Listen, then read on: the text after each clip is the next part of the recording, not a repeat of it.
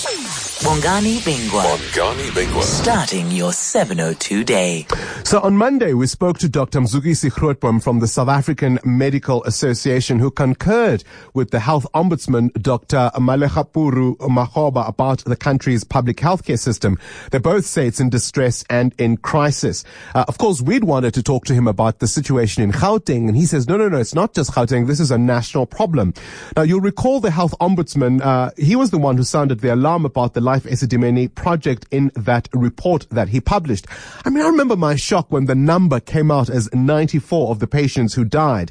It was significantly higher than the number that we had all thought it was at the time, which was 36. And I remember even before we knew that it was even as high as 36, when I worked on Carte Blanche and we put some of these issues to Dani Mahlangu, then MEC, and she fobbed them off saying, those are your figures, I have different ones. Of course, she said at the time they were doing their very best, and we know what that very best led to. 144 deaths is the current tally. So much for that. And what happened at the arbitration hearings into the matter? There was much weeping, gnashing of teeth, rending of garments from senior officials, politicians who wept, who said they didn't know, they hadn't realized. It was the collective that took the decision. There was the task team. There was this decision. There was that decision. There was sidelining. There was information withheld, blah and blah and blah and blah.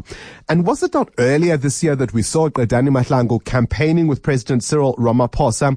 Now, I want to take you back to what Makgoba had to say to ENCA's Tim Modise this Sunday. I think the state of healthcare, to sum it up by many other people, it's collapsing. It's collapsing. And I think many people and many studies have identified 4 things that are missing there. Infrastructure is collapsing. Human resources is deficient. I think governance, the leadership governance of the hospitals is and as I say, the work ethic of the staff is also collapsing. We are in an emergencies, crisis mode all the time, whether it's government, whether it is the health service, whether it is SASA, everything is urgent here, and something has to go terribly wrong for us to wake up and realize, actually, we are human beings, we love each other, we have a country that we need to govern, but we always seem to fall back again for something disastrous to assist us to recognize and to bring our consciousness to issues. I don't understand that. Whether it's a history of suffering, of oppression, I don't know. And of course, the minister yesterday said the system has not collapsed. He says if anyone has evidence to suggest to him that it has, then they should provide it. But people shouldn't go around saying the system has collapsed. He says that in fact you can still get medication if you're one of the 1.06 million pregnant women who regularly get treated at our public facilities.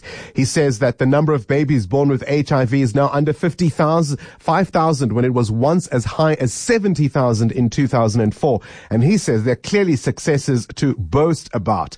But we also know that according to the Office of the Health Standards Compliance Report, only 5 out of 696 hospitals and clinics in South Africa meet with the Department of Health's own norms and standards to achieve an 80% mark.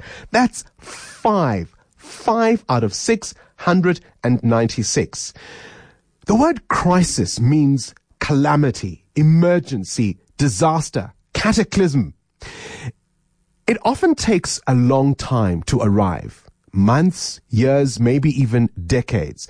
But more often than not, we call it those names because when it does arrive, it suddenly feels like it was there a moment ago.